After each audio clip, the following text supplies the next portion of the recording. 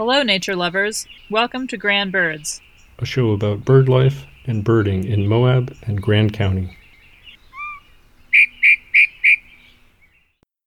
So, in your mind, what are the reasons to have a show like this about birds?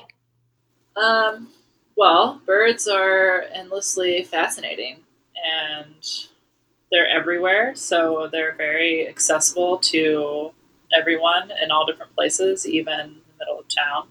They're doing different stuff at different times of the year. There's the birds that live here year round. There's the excitement of the birds that come here to breed. So it's always a fun thing to be anticipating the arriving spring migrants, and it's very exciting on those mornings to suddenly hear the new songs. Yeah, when people ask me, why I'm interested in birds, I often say, well, if you're interested in animals, which most people are, it's the by far the most common animal that you can go out in the wild and see. It's true. They're all around us all the time. And wherever you go, just about, there are birds. So yeah, you can find birds everywhere, even in the dumpsters. Yeah, and I find them. I don't know. It's a fun challenge to learn the different species and learn to identify them by sight, or you can learn to identify them by ear when maybe they're too hard to see. So I feel like there's a lot of different learning opportunities with birds that can keep you really engaged for a whole lifetime. When I go out in the morning, sometimes I look at it like it's gonna be like a treasure hunt. Right. You never know what you're going to find out there. Might just be the same old jungos and sparrows, but there could be an exciting jewel hiding in the bushes that might be out of range or that's only there for just a day or two. Sort of the hope of the unexpected gets a lot of people out there, I think.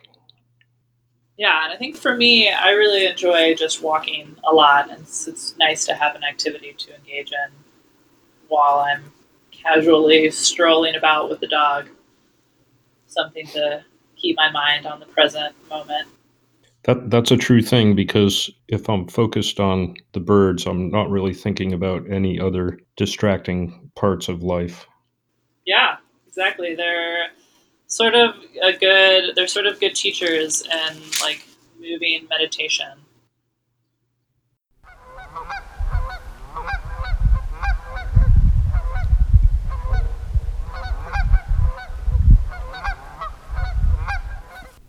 And so it's July and it's midsummer and the birds are either nesting or they're done nesting and, just sort of raising their kids or fattening themselves up.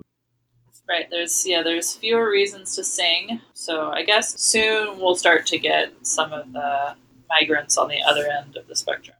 Yeah, it's funny, it seems like the migrants just arrived for the spring, and now it's almost time for them to start heading the other direction.